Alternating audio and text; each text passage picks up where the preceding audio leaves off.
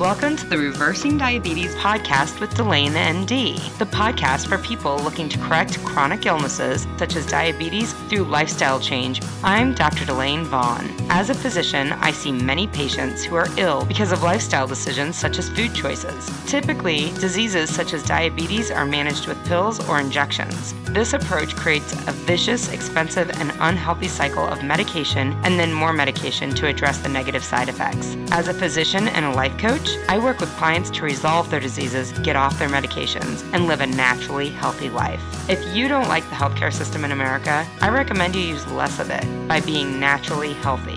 So if you feel there has to be a better, more natural way to live a healthy life, you are in the right place. Hello and welcome back to the podcast. You're listening to Reversing Diabetes with Delane MD podcast, episode number 134. I'm your host, Dr. Delane Vaughn. Today, we are going to talk about journaling. I know I sound a little nasally. I had the Rona a few weeks ago. I still have some post-nasal drainage going on.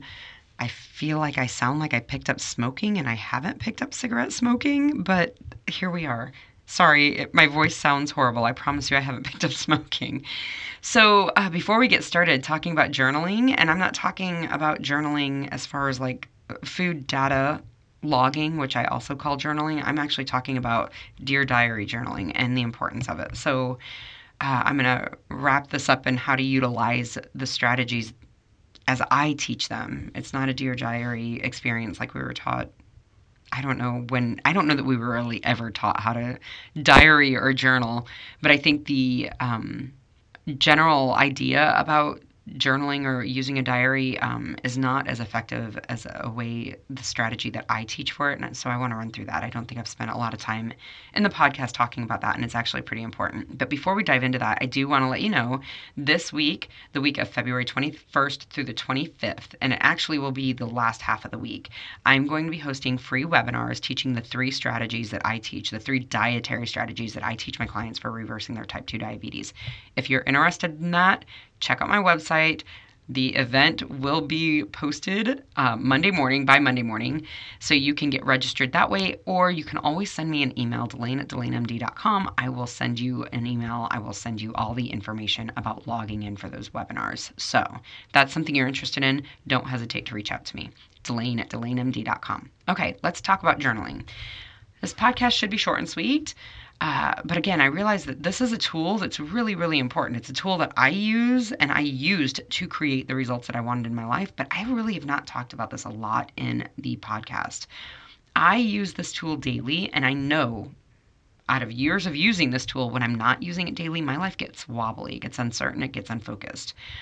I have a specific way that I journal, and I recommend to journal, and I think it's the way that you can utilize journaling in the most effective way.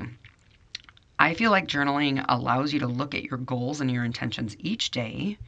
It allows you to consider the obstacles that you expect to arise. It allows you to consider how you want to manage or navigate those obstacles in order for you to create the results, right? The goals and intentions that you're wanting in your life. When done daily, you start to get a very precise understanding about where your obstacles arise, where they actually lie. You get to study them, and you get to learn how to navigate them in the most effective way. This is actually where people get hung up. They don't anticipate the obstacles, and they don't have a predetermined idea about how they're going to manage it. So the process of doing this daily also creates a strong anchor to the goals and intentions you're wanting to create in your life. When I created the results in my life, when I lost weight, when I reversed my type 2 diabetes, I did this daily, and I looked at 5 areas. Those 5 areas are food, exercise, me, gratitude practices, and then my goals. So I'm going to run through each of those, and then I'm going to run through the thought modeling and the self-coaching model that I use to investigate and challenge some of the thoughts and some of the obstacles that are going to arise. When I did this, I had a journal. I have 100 journals. I'm like, do I need to throw these away? Are my kids going to read these after I die? Are they going to think that I should have been committed because my brain was so wild? Maybe, I don't know. But I have, 20 journals, 30 journals floating around my house that have this set up going on because it's something that I do daily. So the setup is when you open a journal and you have 2 pages, you have 2 lined pages, one on the left and one on the right of the spine of the crease in the journal. On the left side, I look at these 5 areas of my life. And then on the right side, the right page, that's where I do the thought modeling and the thought working. So that's how this is set up. So I want to talk about these 5 areas and kind of what they meant to me, what I would look at when I would journal in these 5 areas. And then I'm going to talk about the thought modeling, the self-coaching component. So food is really straightforward. For me, on that left side, the top page was the date, or the top of the page was the date, and then my food plan for the day. I was looking at one as I was prepping for this podcast, and it was like salmon from my favorite restaurant, my favorite salad from that restaurant, and then the appetizer that I would have from that restaurant, and then 2 pieces of chocolate was almost always on my journal. So that was what my food component was. It was really just the food plan for the day. Then I would look at my exercise. Exercise has not ever been an issue for me. I've always been a daily exerciser since I was 15 years old. But the more I know about biology and the more I know about diabetes and the biology of diabetes, I realize that exercise, although it is good for my lungs and great for my heart and it's perfect for my soul, it will not reverse your type 2 diabetes. It will not create weight loss. You cannot outrun the fork. When you put food in your mouth, the biochemistry that has to occur to process that food, for your body to clear that food, has to happen. There is no undoing it. It is that biochemistry that occurs when you're processing that food that creates type 2 diabetes. When you put highly refined foods, non-natural foods, like Twinkies are not found in nature. They aren't really meant to be eaten by human beings. Neither are Twizzlers or Mike and Ike's or potato chips or Doritos or Red Bulls, right? These are not real food for the human animal. The biology that has to occur to process those foods, that is what creates type 2 diabetes. The biochemistry that occurs is creating the type 2 diabetes because we're eating these foods. There is no way, there's no amount of running, there is no amount of rowing, cycling, exercising, saunaing, nothing that will undo that. That biology has to occur. In fact, I would offer for like bulimia, right? Like this horrible mental health issue, bulimia nervosa, right?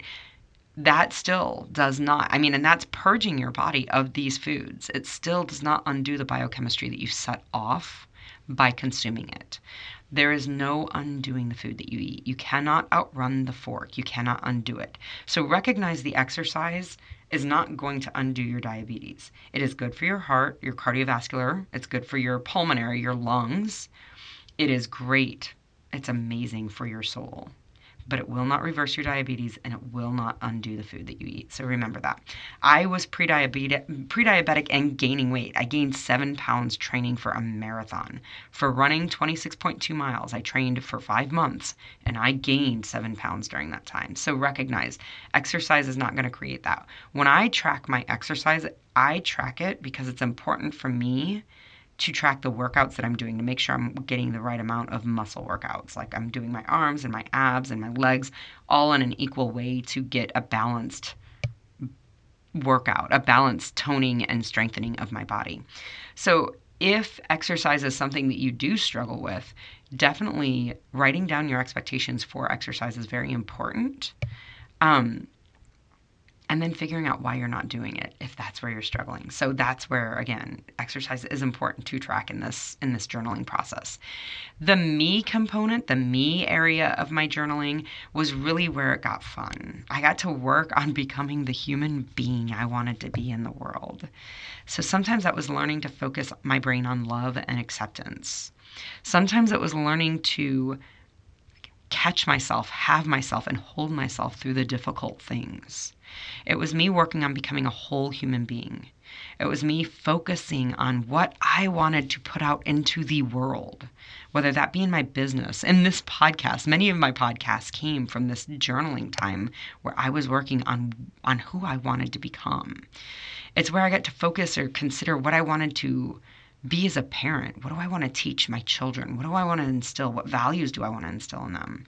It was where I got to consider what kind of friend I wanted to be, what kind of daughter I wanted to be to my parents, what kind of granddaughter I wanted to be to my grandmother who's 93, what kind of sister I wanted to be to my brother.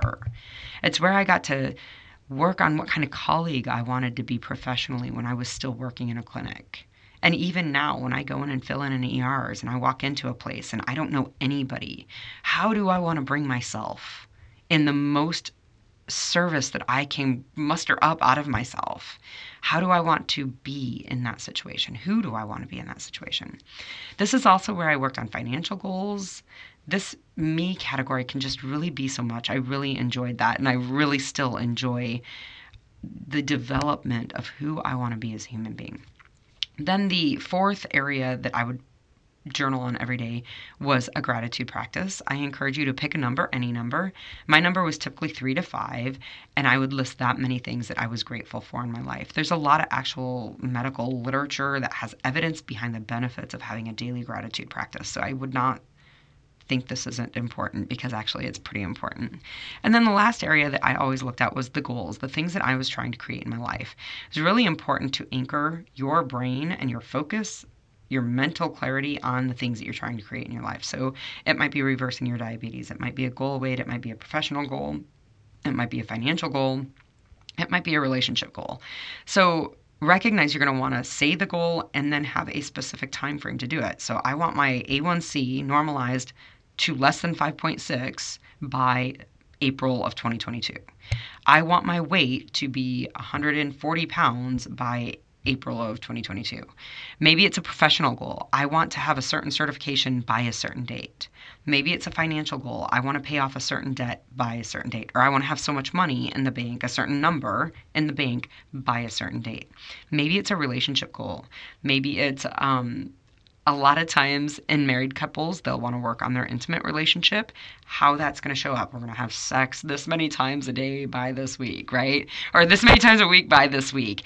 Or we're going to have a date night every day or every week, and we're going to do this consistently for so many weeks. It's going to be a specific goal. For me right now, I'm not sure I've shared this openly on the podcast. My husband and I divorced in November of 2021. And so now, I don't have a partner to have a relationship goal with. So it's interesting. Every day, my relationship goal that I write out now is that I'm committed to not being in a relationship until November of 2022. I want a year with me to heal my soul, to heal my being, to be me, to be with me, to know me as just me. I'm committed. That's my relationship goal right now, is I'm committed to no relationship until November of 2022. So having those goals and anchoring yourself into these goals daily, they keep you anchored to the reasons why you're doing them. Like what I just went through about how it's important for me to be with me, to heal my soul, to know myself. I'm really committed to that. That's my relationship goal. Looking at that goal every day allows you to anchor into the goal, keep them in the forefront of your mind. Doing that draws you towards these goals. It's very, very important to actually say and write the goal out every single day. So that all happens on the left side of the page, right? Those 5 things you look at on the left side of the page. Then on the right side of your journal, that's where you do the thought work. That's where you look at the obstacles that you're expecting to experience and why. This is where the precision, this is where insight, this is where your solutions come. The reasons that you have not been able to create the things that you're wanting in your life come in this work, this thought work. This is where the thought model comes in. If you've not heard me talk about the thought model, I've talked about it in previous podcasts, many of them, but recognize the thought model. We have circumstances in our life and we have thoughts about the circumstances. Then those thoughts create our feelings in our life. Those feelings create our action. Those actions give us the results that we're creating in our life, right? Those are the 5 components of the thought model: circumstances, thoughts, feelings, actions, results. Everyone thinks they just need to change the action. I just need to do something different. I want to offer to you that anywhere you're bringing the thoughts that's creating that action, so the dumpy thoughts that are creating the dumpy feelings that are creating the dumpy actions, giving you the dumpy results, Anywhere you're bringing that thought, you're going to get the same dumpy results. So I'm going to give an example here, and then I'm going to give you the strategy for how to kind of evaluate what your brain's offering you. So lunch is a great example. Most people struggle with lunch. I definitely struggled with lunch, and I'm going to use the examples that I had when I was working in a clinic. So the circumstance is lunch. Everybody knows that there's lunch. From noon to 1, my clinic closed down so that we could all eat lunch. Lunch was a circumstance that happened.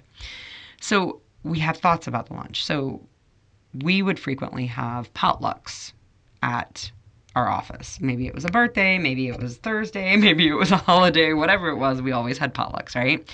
So lunch is the circumstance, but my thought was whenever we have these luncheons at work, it's always so hard for me to avoid the foods that make me sick with diabetes. It's so hard for me to stay away from those foods. When I had that thought, my feeling, that created uncertainty. I don't know if it was basically, I don't know if I'm going to be able to avoid that. It created this feeling, this wobbly, this uncertainty. So from that uncertain place, I would do all of these erratic things. Like I wouldn't set a plan because there might be something there that I can't eat that I want to eat. I might be able to partake in that luncheon because there might be something, who knows, right? It was so uncertain. All of it was so uncertain. So I wouldn't set a plan. I wouldn't pack a lunch. And then I would go into the break room and I would start to look at everything in the luncheon and I would consider it all. I would consider all of the different foods there, and then I would start negotiating in my brain. I would allow my brain to start vacillating between, oh, do I want this? Do I want that? Well, can I have that? Maybe I just have a bite of that.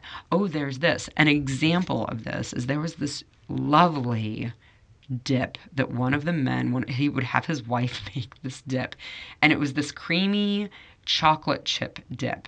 And what you would dip into this creamy chocolate chip goodness was vanilla wafers. Like it was just like, it should have been labeled creation of diabetes. There was nothing but, recreational food in that experience. It was sugar and flour and sugar and fat and flour and sugar. Mostly it was sugar. It was delicious. I could have gotten the recipe, but I never did because, God, I would never make it at home. This is dangerous, right? But there it was at work. And I'm like, and then, of course, my brain goes to, oh, it's the only time you're going to get it, right? All the scarcity. My brain would sit there and negotiate. And I would expend all of this mental resource, this mental energy, to a point that I had no more mental energy. And I would break down and inevitably I would eat the food. I would just get the same result of me not being able to manage the luncheon. I would eat the food. So anywhere that I brought the thought, these luncheons are really hard because I can't figure out how to navigate this food without without eating the foods that make me diabetic, I got the same exact result. So this was the work. I would offer, this is the work you need to do. This was the work I needed to do. This is where I wanted to spend the time, but I would offer that this is where you need to spend your time every day. So challenging the thought is the solution. Is it true that the luncheons have to be hard? That it's really hard for me to avoid the things that make me sick? Is that true? Do the luncheons need to be hard? Why do I think the luncheons have to be hard? Is it possible to make the luncheons easy for me? If it's possible, how? What would I do? When I answer that question, is it true? Do the luncheons have to be hard? Of course, I know the luncheons don't have to be hard. Like, they don't need to be that way. So why are they so hard? They're hard because I go in without a freaking plan, and then I go in there and sit and consider the foods that I might possibly be able to eat. That's why it's hard.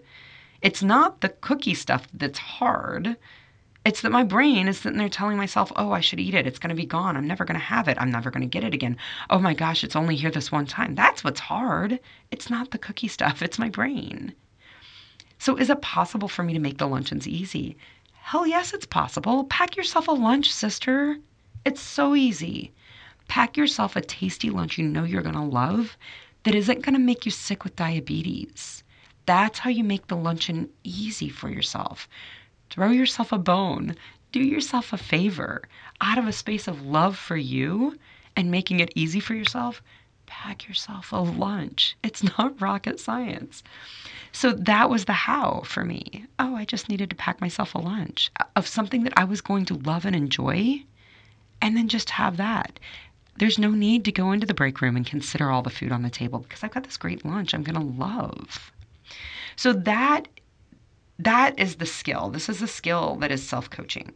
Evaluating the thoughts that are going to be the obstacles, doing it ahead of time, being prepared for the feelings that are going to arise, right? And the moment the feeling of it's hard or awkward or uncertain, it's going to feel intense. It's going to feel uncomfortable. And you as a human being are going to want to avoid that, which is going to push you closer to that food. It's going to push you towards the foods that make you sick with type 2 diabetes. Why? Because remember, these foods that make you sick with diabetes are the same foods that release this really heady neurochemistry in your brain that gives you a moment of instant gratification, but it's at the expense of your greater goal of reversing your type 2 diabetes. That's how this works. Learning to sit with the feelings, the uncomfortable, the awkward, that it's hard, that you're uncertain, that's a skill too, and I encourage you to learn how to do that. But learning to challenge these thoughts that are creating those feelings is also a skill, and it's a skill you can hone and you can develop. Using this daily journaling process is one of the best ways to do that. That's what I help my clients do. This is the strategy I help my clients with. You do not need me to tell you that chocolate cake or cookie dip is what's making you diabetic. You know that.